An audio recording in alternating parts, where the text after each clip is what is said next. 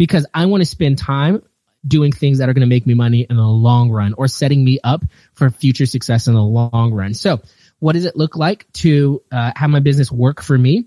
Automation, a lot of it. The goal isn't to live forever. The goal is to create something that will. Welcome to Perspective, a podcast for wedding creatives, where we sit down often with a special guest and talk about our many years of experience in the wedding industry so that you can learn from us and grow your wedding business. We're talking to Devin Robinson on today's episode, who is a photographer, entrepreneur, and podcast host over on the Anchored Business Podcast. And as CEO of Anchor and Veil Photography, oversees all operations of 18 photographers and cinematographers from weddings in 7 different American states. And that's 7 and counting. Efficiency. Yeah, counting for sure. Counting for sure. No, it's all right. It's all right.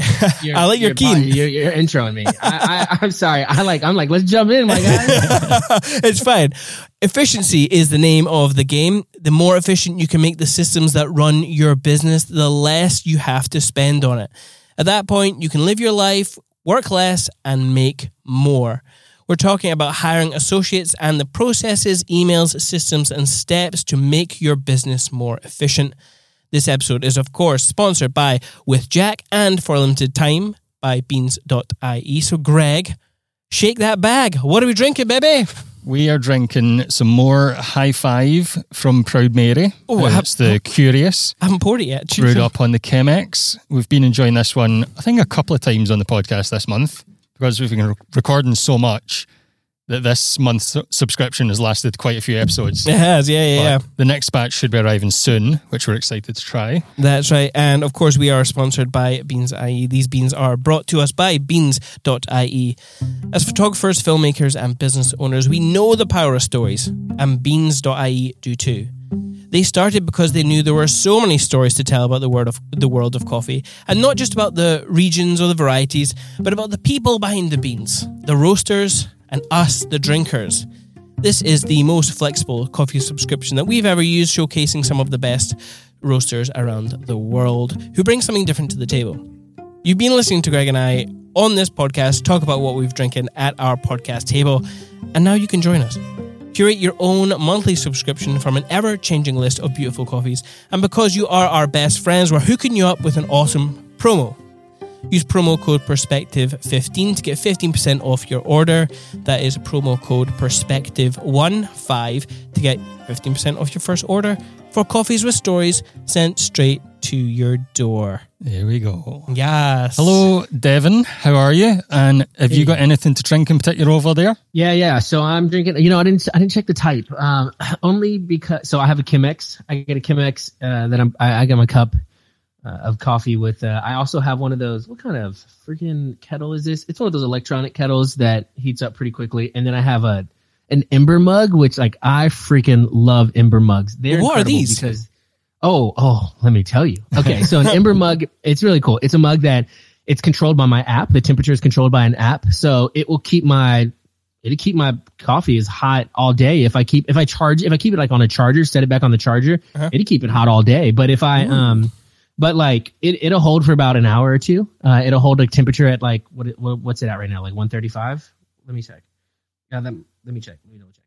But it's on an app and everything, so I can control just about everything about the coffee that I want, and so it's really, really cool. So I love those kind of mugs. I got it when I spoke at a conference. They put my name and everything on it. Yep, it's at 135 right now. So nice. Very cool. And it'll keep it there until the cup dies. So it's really cool. I love the mug. And so I don't remember. My wife and I went down to Florida, went to Orlando, went to Disney World without the kids a couple of weeks ago. And there's this place that sells this really good honey, just different flavored honeys, things like that. And they also sell a honey coffee. And so that's what I'm drinking right now. I also have Bulletproof on deck next. That's the next bag I'm opening. All right. And I bought it. Funny story. The only reason now, I've never had it before, but the thing that really got me to pull the trigger on it was, I'm really big into crypto. Love it. Right. And there's an app called Lolly that you can put onto your, you can put an extension onto your browser.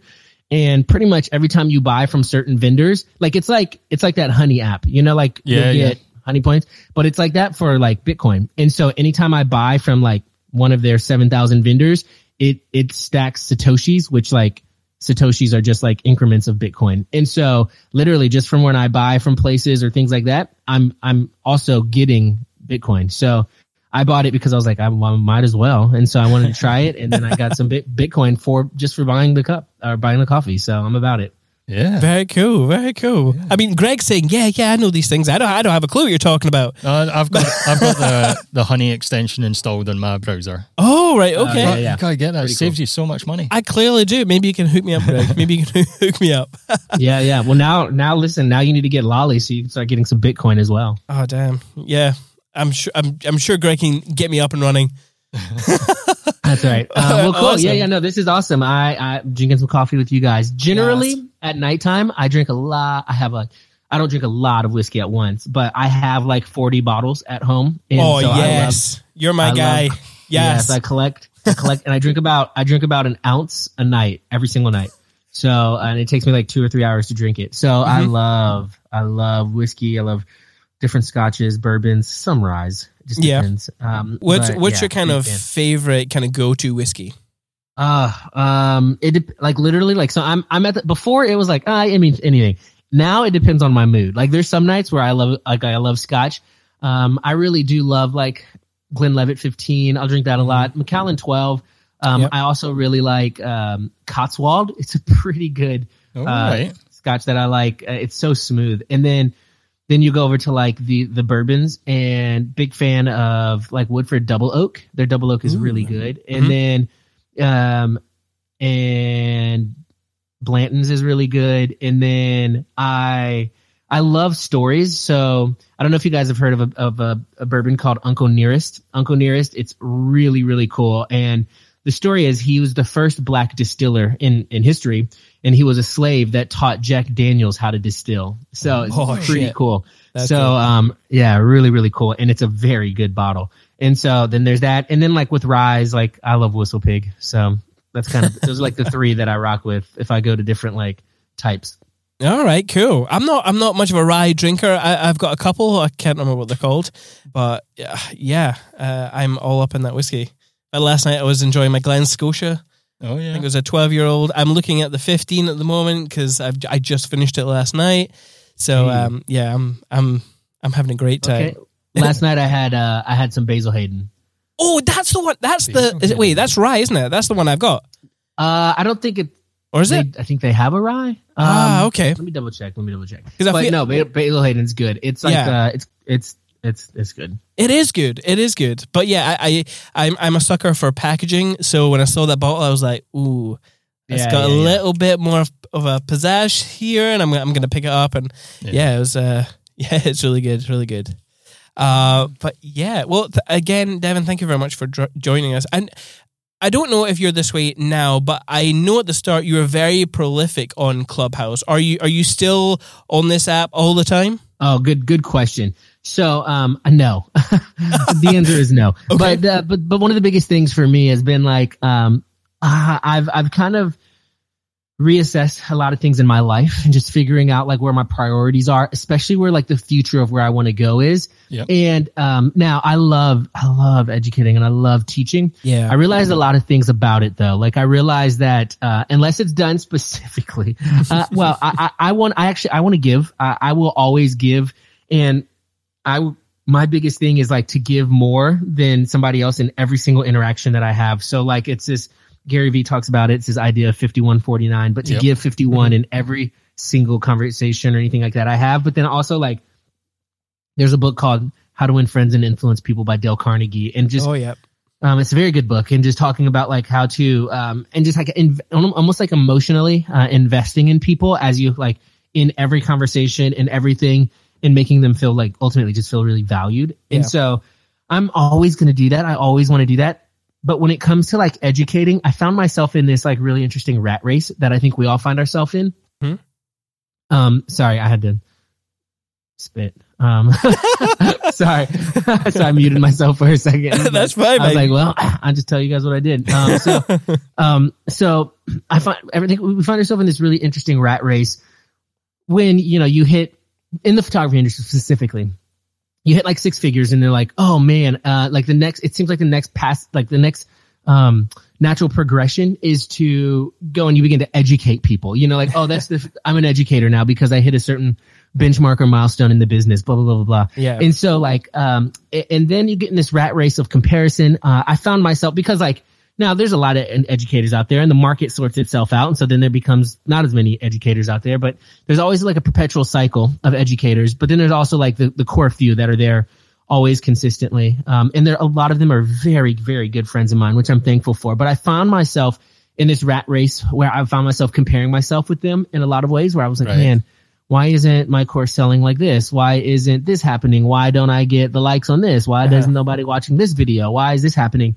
And my motivation for it became really just like off and it really began to weigh on me to where like that's where I found, my value in. And for me as a Christian, I know for me, like my value, my worth, my identity is not found in those things. And so like those aren't the rock or the foundation in which I should build those things upon. Mm-hmm. And once that starts to happen and once that starts to kind of bleed into where I find my identity, then it's probably time for me to step away from it for a little bit just to protect myself and my heart and so that I can stay true to what I do for the right reasons. Mm-hmm. And so I've just decided to kind of step away from it in a lot of ways. I also found Clubhouse because it is so interacting. Like I'd love doing my morning show, but I found it to be more of like it really sucked the life out of me because it didn't go where I would want it to go ever. Right. It did go where it needed to go. Honestly, I could say that. And it was really beneficial for a lot of people, but I just got off feeling drained and exhausted unless I was talking about business. I love business. I could talk business all day, but like it would never go to business, right? Like people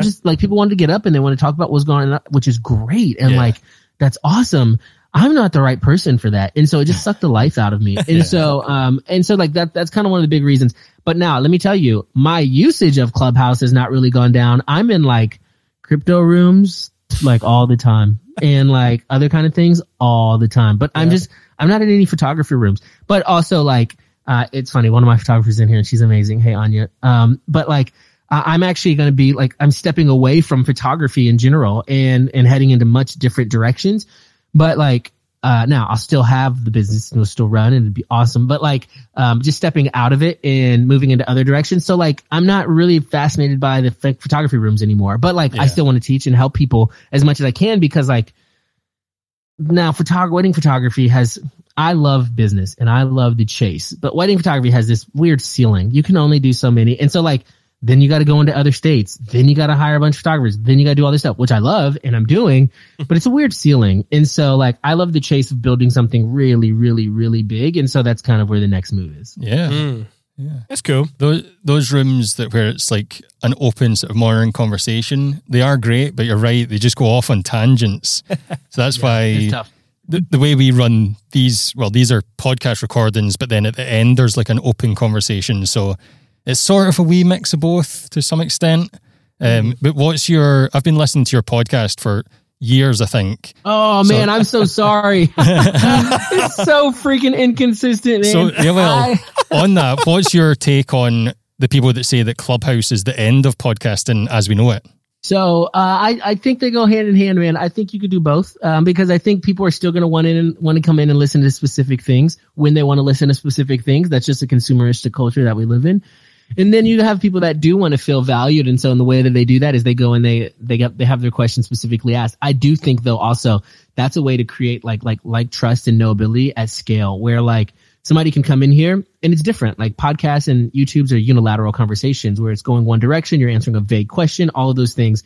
But on Clubhouse, it gets very specific. And so what happens is that trust grows at an exponential rate. When like Simon comes in, asks me a question, I answer his question specifically. It helps him. He goes, "Oh my gosh, that was amazing. I'll go anywhere." He goes, "I'll listen to anything he says," because like I specifically helped Simon in his situation. And so like that's the value in Clubhouse. And that's the great thing about Clubhouse is because people want to feel like people want to feel important. And when they get up on a stage and they get their question answered and they get to ramble about their business for like 2 seconds, like 30 minutes before they ask their question, they feel really valued, you know? Yeah. I have to ask, like, so I give you a very quick introduction at the beginning of this podcast, and I mentioned your team of 18 photographers and cinematographers. 18. That's huge. How do you handle a team like that through this situation right now? Through COVID? Yeah. Oh, okay. So it came on the back end. So like I've had 5 or 6 or 7 for a while. And then at the end of COVID, it grew substantially. One, because I just knew the trends where like we would have well over 150 weddings in 2021 because you just imagine this is going to be literally like 2021 and 22 are going to be like double the amount of weddings that would have been in 2020 or something like that. So like there's just this idea that there's going to be a huge demand and the supply was low. Yeah. And so one, it helps me to provide weddings for my photographers that, you know, like they want to either book up their schedule or whatever. And so that's really cool. And so, so a lot of it, I would say like 11 of them came post, like what month is this? So 11 of them came like January or February or something like that. Mm-hmm. But, you know, 7 or 8 of them were before that. And so it was really interesting. Now I'm really thankful. I'm thankful. The Lord has been very gracious to us during this crazy time. I mean, we barely dipped 25% in revenue. And so, which is just like wild. And so I'm super thankful for that. But that's just like, I mean, we kept booking and we kept doing different things. And so that was really helpful. And I was able to help out the photographers that like reached out and said that they needed help or things like that because I wanted to be able to serve them well. And so it was a very interesting time. But I knew that like I have a couple salaried employees and I knew that I didn't want to lay off anybody and we didn't want to do any of that. So I hustled and I grinded through it. And then we did other things like, my marketing agency. I'd had it for a little bit, but like it really birthed, we really like birthed it and nurtured it during the pandemic. And so that was really helpful and really good. And so that also was like a little bit of a springboard into where I'm going to be specifically. Yeah. And so it was a mixture of a pivot and a mixture of like, just like get it done. And so like, it's just, I mean, sure, it's a global pandemic and you can't have weddings, but figure it out. And so then we did. And so I'm thankful for that.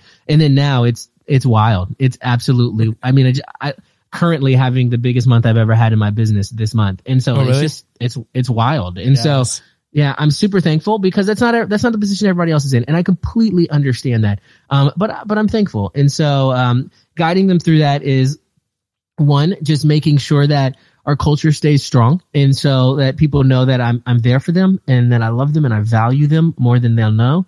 And that noise? Is that my kids? I think it is. Oh, yeah, that is my kids. Can you guys hear that? Why does this mic sound like that? Why can you guys hear that? Well, it wasn't too loud. I can hear that because I have 3 kids and I have a trained sense to hear screaming children. That's right. So I'm like, hold on a second. I'm like a shark with blood and water. Yeah. Okay. Did I just turn down the volume? You probably can't hear them, but can you still hear me well? Yep. Yeah. Okay. Cool. All right. Yeah. You probably can't hear them at all then. Okay. So. One, just making sure that culture stays strong and stays at like a high priority. And so that's big. That's like for me, learning to implement things to make sure that at scale I can engage with them and check gauges and making sure things are going well and they know that they're valued. Mm-hmm. And so implementing things like a solid SOP, which is a standard operating procedures, to make sure that like there's not a lot of confusion in what needs to be done or how to do it. And then also making sure that we have check-ins where we do these. Oh, shoot. I missed this past Friday. Actually, I missed the last couple Fridays because I'm a bum. But like on Friday nights, like we've done it. And then we're starting back up to do Friday night hangouts. And if they come and then like I'll either critique or I'll do some things and then we just hang out. And so it's cool when you have like on a Zoom meeting, you're like, oh, hey, from San Francisco. Hey, from Texas. Hey, from DC. Hey, Charleston. Hey, Charlotte. And it's like, it's really, really cool. And then we have like a training. So like we have a designer. I don't know if you guys know Michaela Jade. She does, really big, like she's like, if you've never heard of her, she is the person you got to go learn from her. She will teach, she's the best in-person sales teacher in like our industry. She's incredible. But she also runs my design team. So she does all of my designs and stuff like that. So she actually led a training with the team last week. And so I try to do as much as I can. And then the people that showed up, like, they got Starbucks gift cards, because like, I want to make sure that they know that, like, hey, don't just show up to make money for my business, but I also care about you. And so it's a lot of culture stuff, man. It's huge. That's the biggest part of it. We are going to be getting into that a little bit more after we get to know you a little bit more. But I am just going to do a Q&A reminder for our live listeners. There is going to be a question and answer session at the end of this podcast. So if you have any questions that you want to ask Devin directly, you absolutely can do. You don't even need to have questions. You can just come and say hi. It's going to be an open room. So just come, say hi, ask questions, whatever you want. If you are not listening live and you're not a Clubhouse member and you haven't joined our Patreon, you are leaving some amazing content on the table. Our Patreon is where you get our Q&As and stuff to listen back to. So if you want to support us on Patreon, that would be awesome. It's patreon.com/perspective by Cinemate. However, I want to get listening to Devin talk about himself a little bit more. So let's go.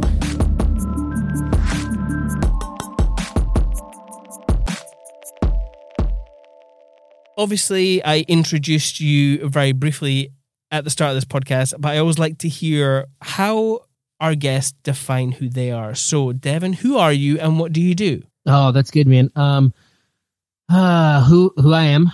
So, as I said, like, I'm a believer. Sinner saved by grace. I really do believe that at the core of who I am, my identity is rooted in that. And then I am a foster dad. And so I've got 2 foster kids that I love dearly. They're incredible. And we've been through that. We've been through the system. We've had 4 foster kids, and we have 2 now. I have an incredible wife that is so gracious and is far better than I deserve. And then I have a really cool photography business with some awesome people, and I own a marketing agency as well, and absolutely love all of those things. So it's been cool. And of course, I have a podcast and a YouTube channel that I'm extremely inconsistent on. But it's so good. Oh, well, I appreciate that, man. I think like my next hire is going to be somebody that does do a lot of like the media for me. So like video, podcasting, stuff like that. So that, because that's the biggest thing for me is like literally recording and like editing them. I don't have the time with multiple businesses to edit podcasts. So like, that's going to be the next thing for me. Very cool. Obviously, we know you are a photographer. How did you get started in the wedding industry? Yeah, I started, when was it? I don't know, 2012, 2013. I got a camera in college, and then somebody was like, hey, I got a camera to make dumb music videos, like dumb music videos in college with my friends about how our landlord doesn't turn on our AC or doesn't turn on like our heater. So like really dumb music videos, like literally like a parody to that So Icy song. So we did that, and then somebody was like, oh, hey, you take good pictures. Do you want to take photos of my wedding? And I'm like, sure. And then they're like, we'll pay you $500. I was like, oh, cool. Yeah, we could do that. And then I went home and she was my fiance at the time. And I was like, babe, they want to pay me $500 to photograph their wedding. Let's go. So then I did like my first 2 or 3 weddings were at like $500. Then it went up from there. I went and I worked after college. I worked for like an elementary school fundraiser, which is very interesting. We worked in elementary schools, helping them to raise money by teaching character lessons to kids. And then I worked in a school, or I worked at a church. I was a college pastor for a while. Then I taught at a high school, coaching football and baseball while shooting 25 weddings a year, which was like just so much. And so 2015, my wife and I went full time, and we've been full time since then, which I'm very thankful for. And like literally travel the world. I don't even have weddings in my state really anymore. I mean, I probably have like a couple this year, but most of them are in other countries and other states. And so I've been in so many countries photographing weddings, and it's really cool. I'm very thankful for it. And so that's kind of how it's been for me a little bit lately. And then now I have an amazing team that I'm so thankful for, and it's been really cool. And yeah, I guess that's kind of how I got into photography and a little bit about the journey. Yeah, that's really cool, man. Is photography your like primary earner? Because obviously, so right now, yeah. So especially during a transitionary phase, now like it will quickly be surpassed. And I And our photography studio is not small. We do a lot of revenue a year. And so like we're already well, and I don't, please, like I don't say these to brag at all. But I'm just very open because I think that it's good to be open. Yep. But like we're well over, I think we're almost at 200K already this year. And then we're 3 months in. And so like, but like it will not be my main revenue thing, partially because I'm switching into a marketing agency, which is just like when you work with big brands, when you work with businesses that are like, oh yeah, we'll put 60K into that. Like it literally is nothing. Like, you know what I'm saying? And so it's very interesting. And so I've got it is right now, but also I have and Anya's in here. That's funny. I love it. So Anya, you'll hear a little bit about the future of this, but I have like a 6-month exit where I will actually be like exiting out of the business, and it's going to be run by the people that are already in it. So I'm not selling it. Sorry. I'll still be in it, shooting and training and engaging and being with the people. I just won't run any of the day to day. I just won't do any of that stuff. So like my 6 month is an exit on that, then to dive into my Pure Flare. It's called Pure Flare Media. Okay. And so we have like Flare Marketing, Flare Media, Flare Design. So we have a design team. We have a marketing team that does ads, Facebook, YouTube ads. Then we have a media team that does photo and video. And then also like, so I told you I'm really big on crypto. And so I have a friend who has a SaaS company. And I'm partnering a little bit with him doing the marketing for that, which is just like SaaS companies are just insane. That will probably be the biggest money thing. Yeah. And then also like wholesaling houses. I don't know if you know anything about that in real estate, but I have my hands in a lot of things. You do. So wedding photography will soon be probably like the lowest thing that makes money, the lowest money thing for me. That's very cool, man. That's very cool. Can you like roughly like break that down into like a percentage breakdown for all your businesses? Oh, okay. Yeah. Okay. If you don't mind, like. No, of course I don't mind. Okay. I would say right now though, because so I have a consultant and you guys probably see him in here a lot. It's a guy named Carl. Carl's amazing. He's my business coach and our consultant for Anchor and Veil and Pure Flare. Ah, cool. And so honestly, he's like, for the next 6 months, 99% of your effort and energy goes into Anchor and Veil. And then we lay the foundation. And then while we do that, the 2% lays the foundation and structure to really go to flip that 2%, 98%. You know what I'm saying? To the other direction. So I would say like 90% of it is Anchor and Veil right now. Everything else is like the foundation is being laid and also established for me to go 100% into, or 98, 99% into those other things. So it's going to be a really quick flip though, because I already have the foundation laid. It just is now shifting my attention there. Yeah. So sticking with the wedding photography, where does Anchor and Veil get most of its bookings from? Is it social media, blogging, network? Yeah, great question. I would say it's social media, and it's a tandem between like Instagram and Facebook ads. So a very unique Instagram strategy, like very different than most. The last time I posted is when was the last time I posted? Was New Year's Eve, I think. And let me pull up right now. I'm actually going to pull up the reports for you so you guys can see. I'm also switching over from Tave to Sprout, so my reports may be a little bit off. But I'll pull up my reports right now to show you guys like how many leads I get from Instagram. I probably get about 160 leads from Instagram, and I post like, I don't know, once every 3 months. So it's not about posting at all for me. I was going to say that's going to sound like heaven to so many people that... What? Sorry, you broke up for me. You said that? What? So many people? No, to a lot of our listeners, that's going to sound like heaven to them.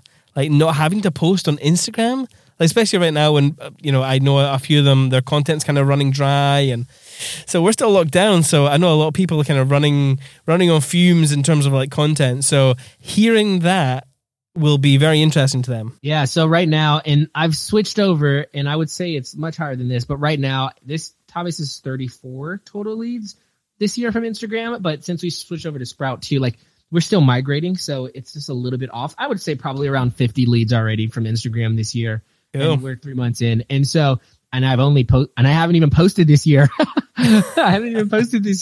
So it's a very different strategy that has nothing to do with how you post or things like that. Mm-hmm. Yeah. So we talked about how in 2019 I think it's when you started to expand your business and take on other photographers and videographers and even other team members as well. So how did you sort of know in your head that that was the right time to make that expansion? Yeah. So it became for me, it became like a very internal thing. And like I said, I love the chase, and I had a boss, and he goes, Devin, the couple times, I hate authority, by the way, like absolutely hate it. I literally just walk into places and quit jobs, and they're like, oh, do you have like another, like they'll be like, hey, we want to extend, or like, we want you to stay, we'll pay you more. And like, no, I quit. And then they're like, well, do you have like a next place you're going to do? And I'm like, no, like, I don't even tell my wife. Like, it's just, I hate authority. It's so bad. But I had a boss tell me, he's like, I don't see you working anywhere for more than 5 years. And he's like completely right. That's just how I'm wired. And so like, I am a type of person that builds and passes off, builds and pass. And so like, I can start something, build it up to be pretty big, and then pass it to somebody else. And so, so what happened was, about 5 years into my business, I just got really bored with wedding photography, because like, I was at this ceiling where it's like, okay, 6 figures, check. Okay. Like 6-figure salary, check. Okay, like shooting all over the world, check. Album sale, 10K album sales, check. Like all of these things, and it just got really boring for me. And so then I was like, okay, well then what does it look like to sell it?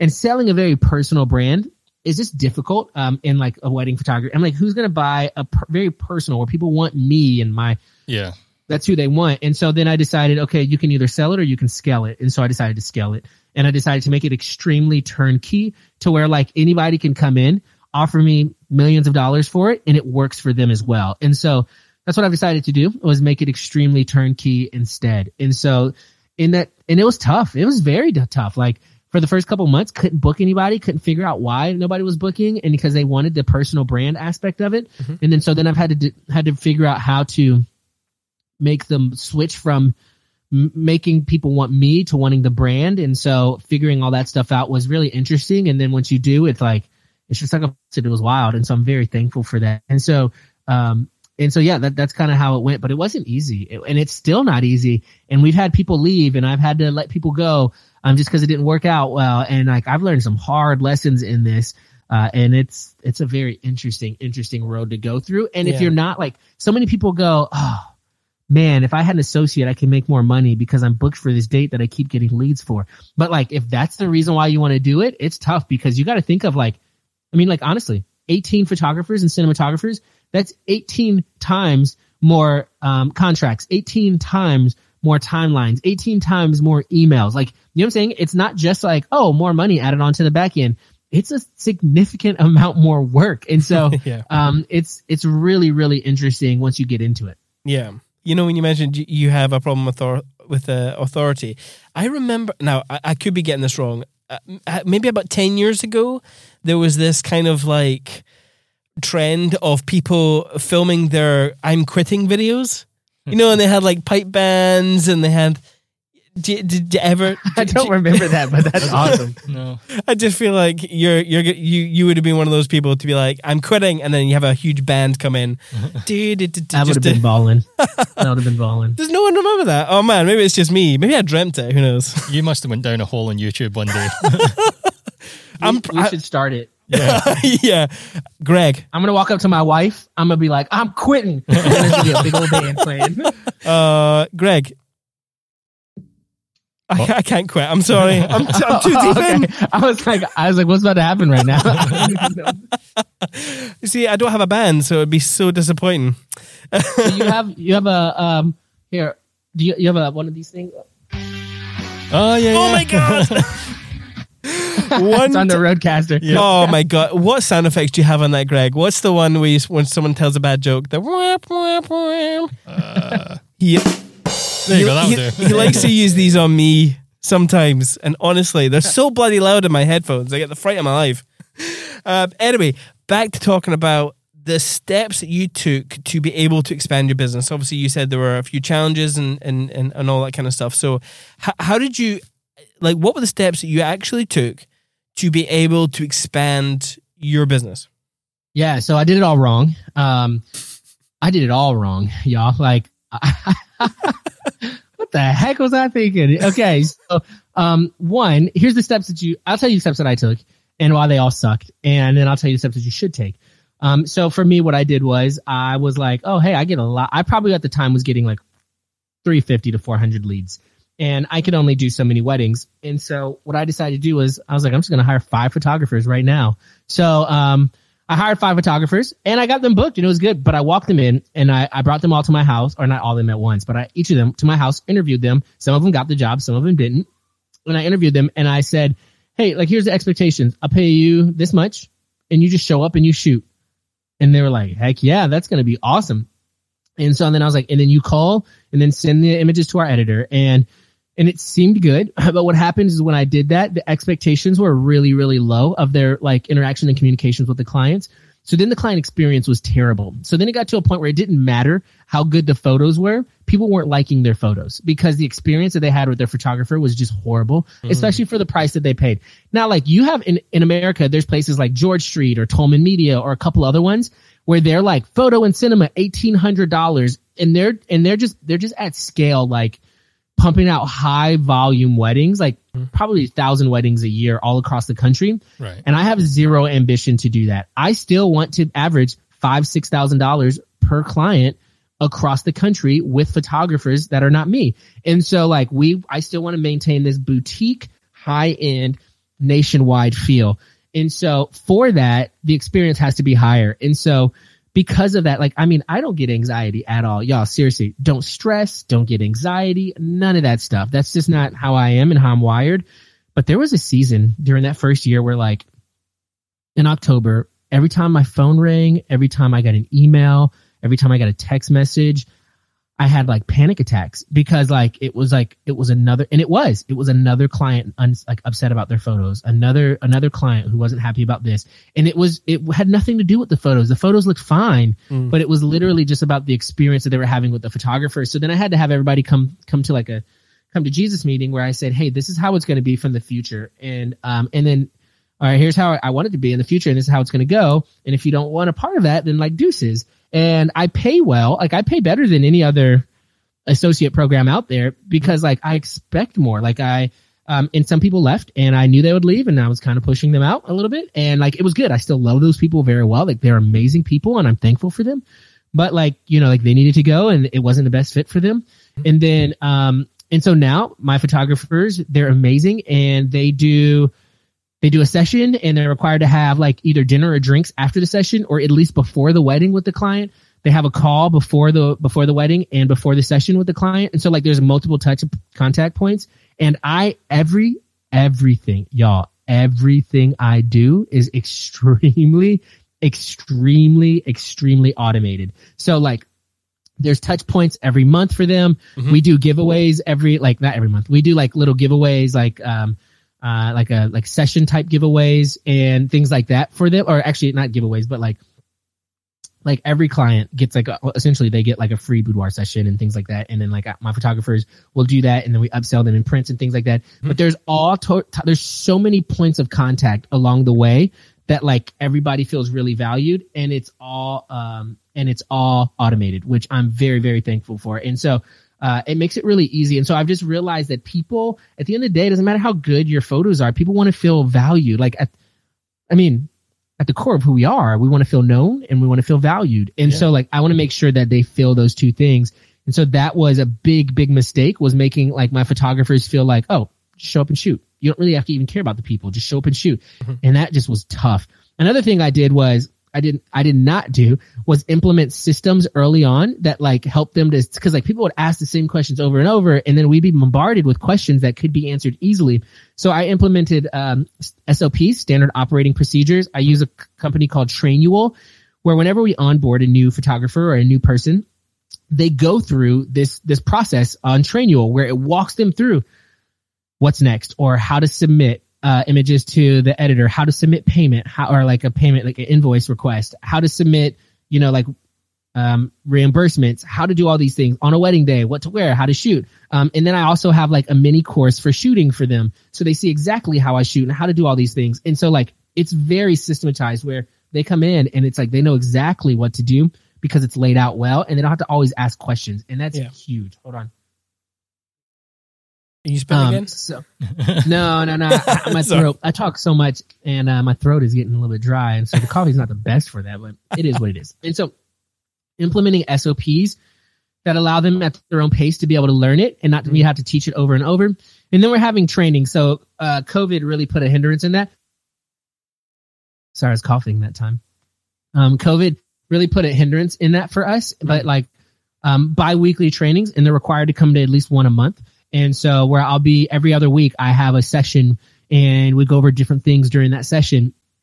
And so then it really helps them to see how I shoot, but it also makes them just better photographers in general. And then and so like none of this stuff was stuff that I was doing in the beginning, or like the Friday critiques, because like one thing that hit me really hard was, especially during COVID, I had one of our photographers who I love and am thankful for, but she quit and she runs her own business, and I think she really wants to dive into that anyways. And so like, I'm really grateful for her, but she was just like, oh, this didn't have the family feel that I was hoping. And I was like, dang, like that sucks. That's not what I want.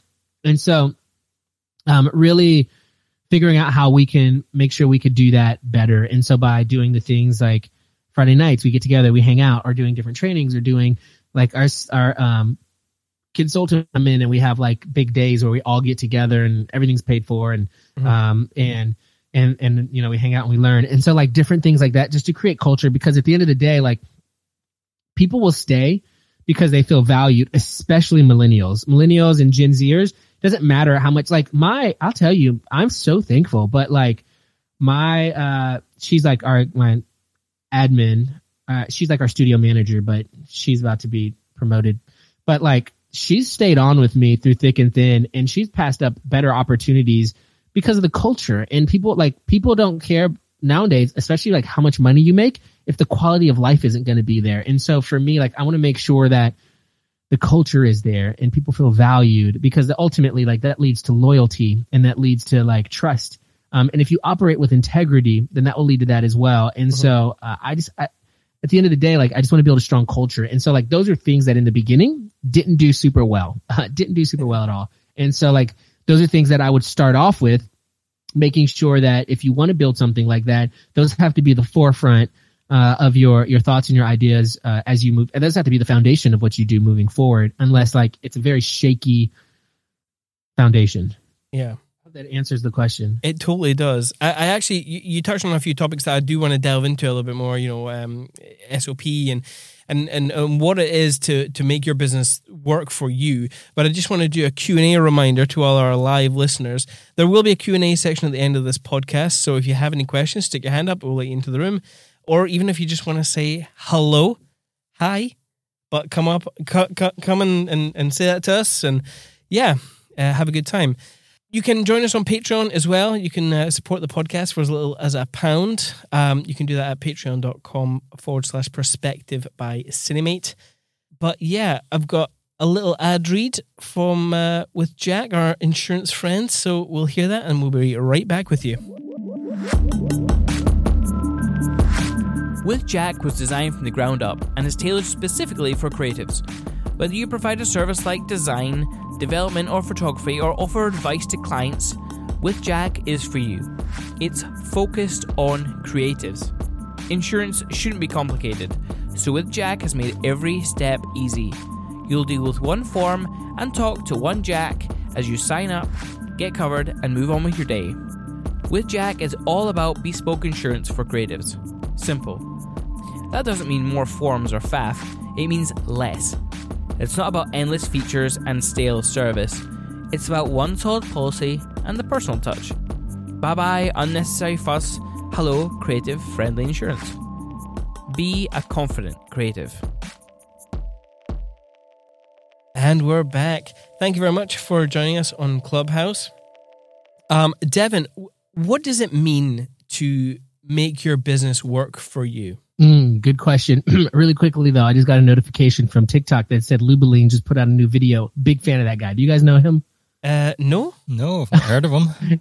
So he's the guy that does those like internet dramas to music. So like the one where it was like I had them all memorized, but it was the one where it was like the girl, the lady asked if like something was still available, and they were like, yeah, it's available. And then she was like, stop bothering me. And it was like, but you asked if it was available. And she was like, I will call.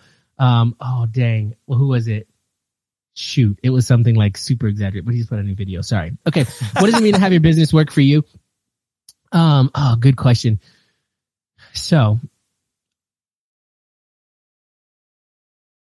all right. You just want to go and watch that TikTok video, don't you?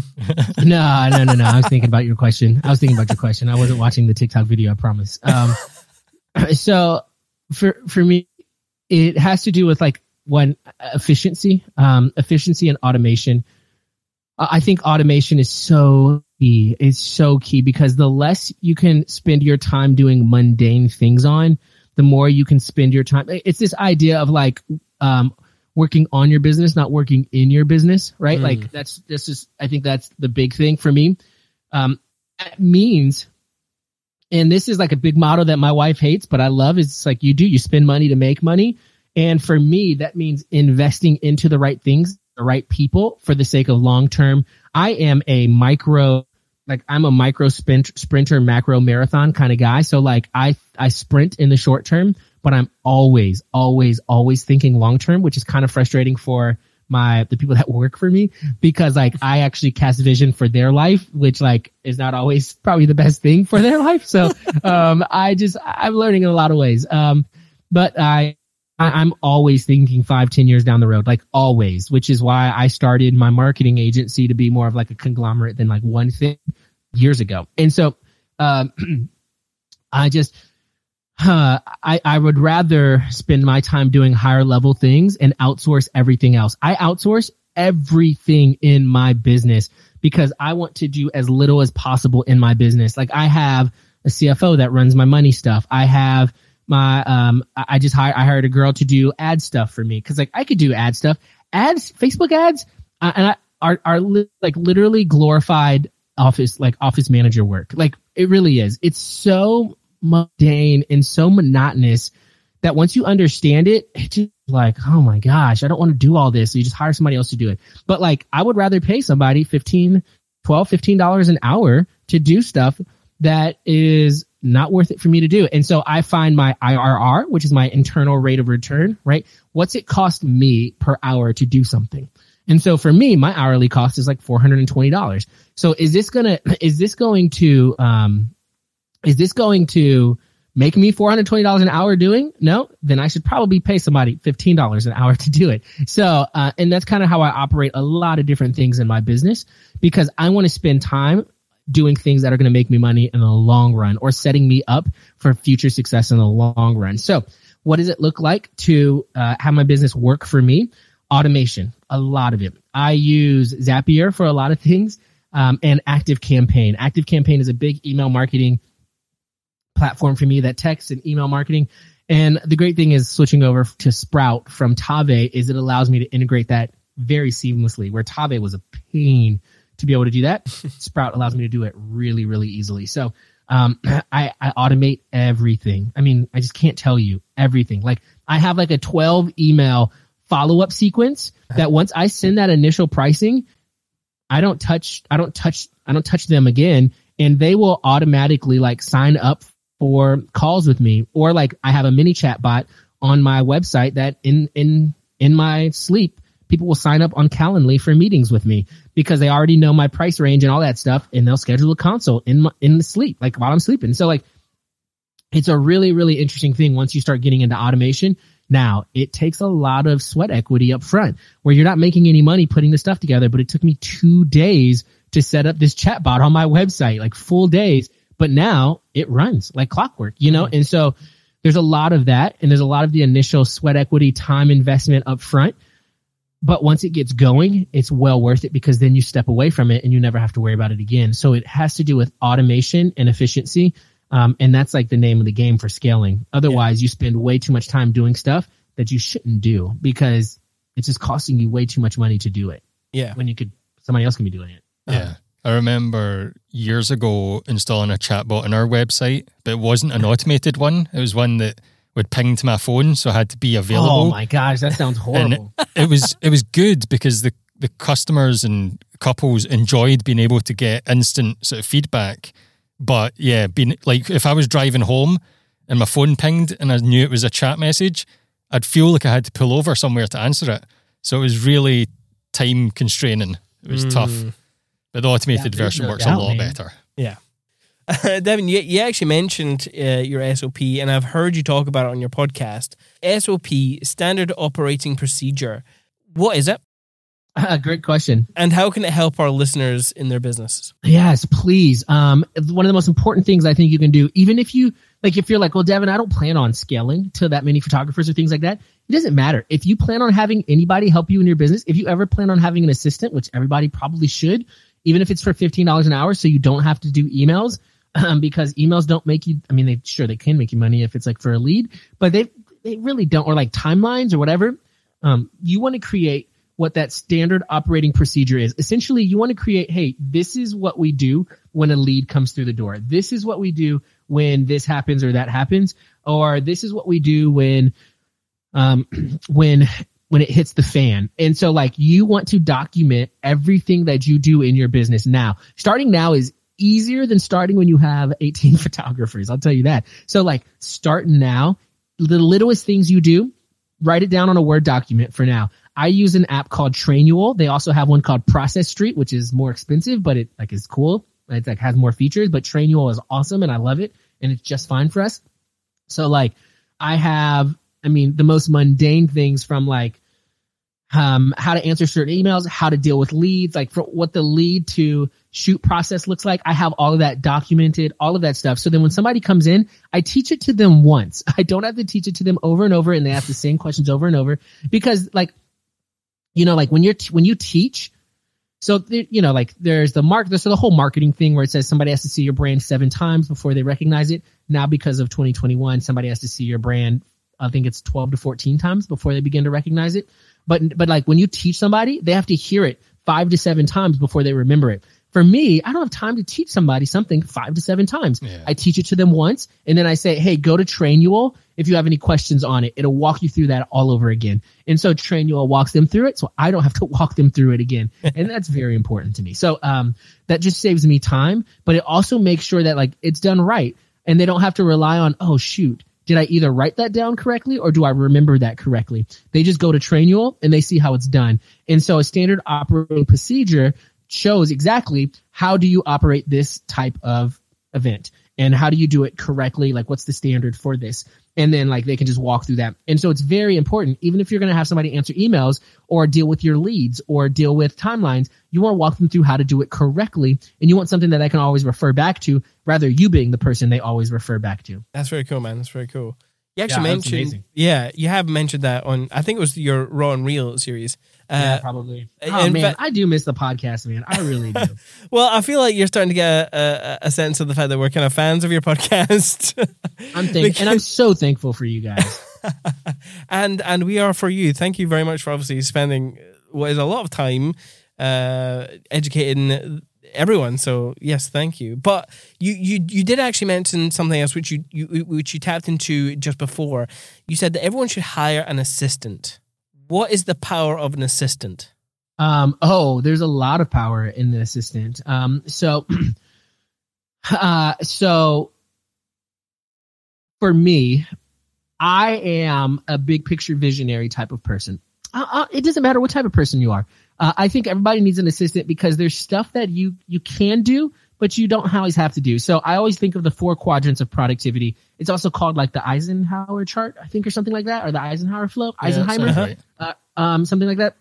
But it breaks it down, and it's also in a book called 7 Habits of Highly Effective People. And so the top left, you have the urgent and the important. The urgent and the important is the stuff that you should be doing, and you need to get on it. The top right is the important but not urgent, right? So these are things that are important for you to do, but they're not super urgent. Bottom left is urgent, not important. The urgent and not important stuff is the stuff that you can begin to hand off to somebody else. And then you have the bottom right, which is the not urgent, not important. You don't even touch those things. Like, you shouldn't touch those things. So those are the things that if you were to sit down, write down and categorize all of the things that you do, then all the things that are in the bottom right, start to look for somebody else to do. Maybe you hire somebody for $10, $12, $15 an hour, depending on like whatever you feel like the need is there. Get a broke college student. They'll definitely do it, and then train them up to do that well. And then like put all that not urgent, not important stuff on them, and then put all that urgent, not important stuff on them. And then like begin to like really phase yourself out in that way. And those are the really beneficial things about, because a lot of times the not urgent, not important things take up a lot of our time, like editing. Editing is definitely it's kind of urgent, but we give ourselves way too much time to edit. We're like, oh, a session, 4 weeks. It's like a session takes like an hour to edit. And then it's like a wedding, 3 months. It's like, okay, that's like not very urgent. It is important, sure, but like it doesn't make you editing makes you zero money. Like really. It's the one thing in your business that takes the most time away from you and makes you no money. That should 100% be one of the first things you outsource. And you don't have to get an assistant for that, but assistants should definitely be things that like you don't need to be doing, but you do anyways. And they take a lot of time from you doing things that are actually important that push your business forward. So, getting an assistant for those things is really, really important. And also like I've really noticed really interesting things of like, people like your clients will be more honest to like assistants or other people that aren't actually like, sometimes my photographers will do stuff and then the clients will come to me and they'll be like, hey, this happened, and they may not feel comfortable going to them, but they'll come with me. And so like people do that. They don't feel comfortable coming to me and they go to my assistant. People love my assistant. I'll show up at weddings and they'll be like, oh my gosh, I loved you. Like my client at this last wedding goes, I loved you, Neil. She goes, I will marry her. And she on her wedding day, she goes, if I wasn't getting married today, I'd be marrying Janelle. And I was like, that is amazing. And so like people love her. And so it just adds a little bit more like trust and really it adds more value to your brand for your clients, I think. And so just very, very important. I like how excited and passionate you can hear about like how you sound when you speak about all this. And when I hear you talk about the standard operating procedure and things like that, it reminds me of the book, The E-Myth Revisited by Michael E. Gerber. I was wondering, good book. I was assuming you'd maybe read that. And do you think that's one? I read like some of the book. Right. I hate reading. I'm be honest with you, I hate reading, and so I do audiobooks. Me too. But also, Us too. So I have not gotten back around to that one, but I'm familiar with it. Yeah. So I was wondering if you felt that was a sort of a must for people in business. It's usually near the top of people's list when it's like, what's a business book that you must read? Yeah, and it depends. Like I think that also just depends on like your personality and what you want out of your business, right? Like I think musts are How to Win Friends and Influence People, because we are a service-based industry. Yep. I think, and things like that, I think must is like Purple Cow by Seth Godin. Yep. E-Myth Revisited, I believe that's probably a must. I have not read it though. So there's certain things that it just depends on where you want to take your business. And for me, it sounds like it probably is a must, but also I'm just pretty stuck in like Bitcoin right now. I'm reading a lot of Bitcoin books. You've got a load of other books to listen to on that point then. So a lot of listeners are probably quite daunted by the idea of having to but by creating procedures and how to get started with that. So do you have any sort of practical advice on how to take the first steps in documenting your procedures? Hold on. Taking the first steps in documenting pull out, literally write down the things that you do. Start with the easiest thing is starting with a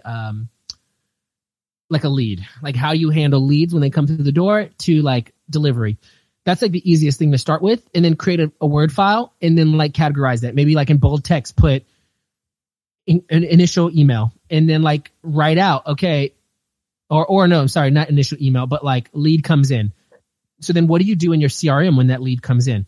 Go into Sprout, go to this page, like literally document it all. So if somebody that like a 5-year-old can come in, look at and read it's like an instruction manual to your business. And so like begin just documenting what you do on a day-to-day basis and then like that stuff down. It's so tedious and monotonous. They have people that can do this for you. That can be very expensive, but if you don't have the money to like somebody else to do it for you, just like start.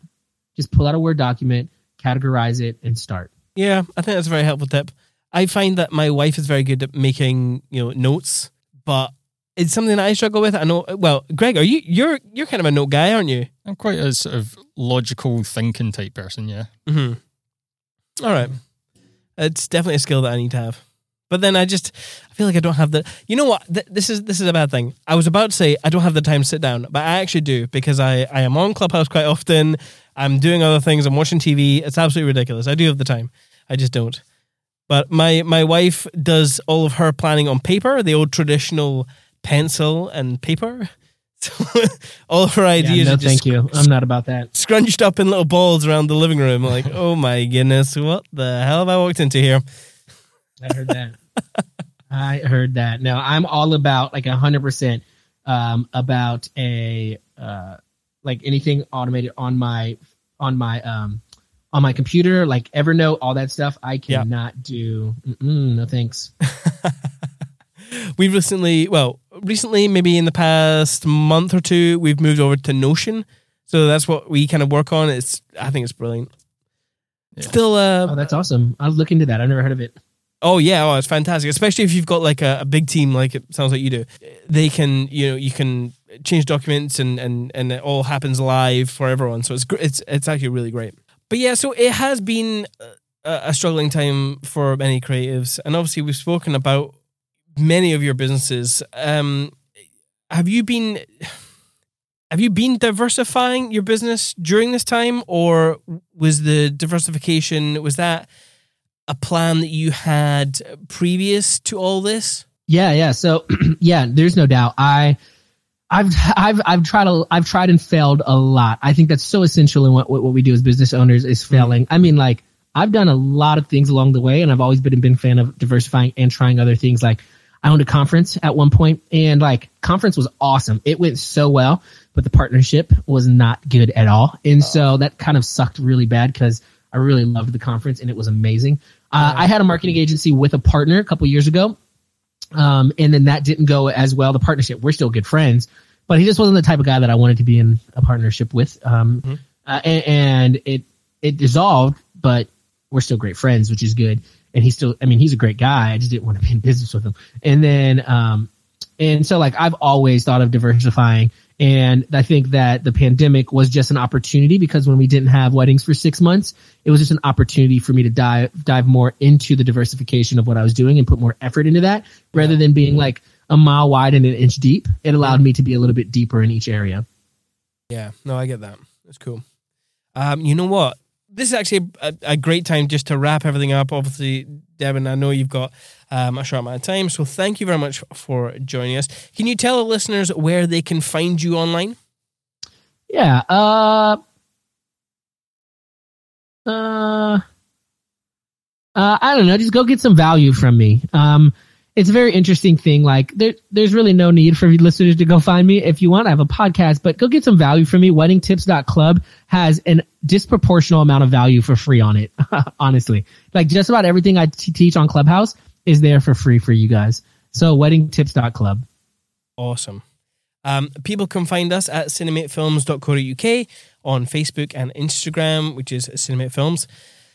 We hoped you loved this episode, and if you did, you can support us on Patreon at patreon.com/perspective by Cinemate. For as little as £1, you can support the creation of this awesome podcast, and where for the price of a coffee every month, you can get access to the Clubhouse Q&As, the roundtable discussions, and even more bonus content that won't be available anywhere else.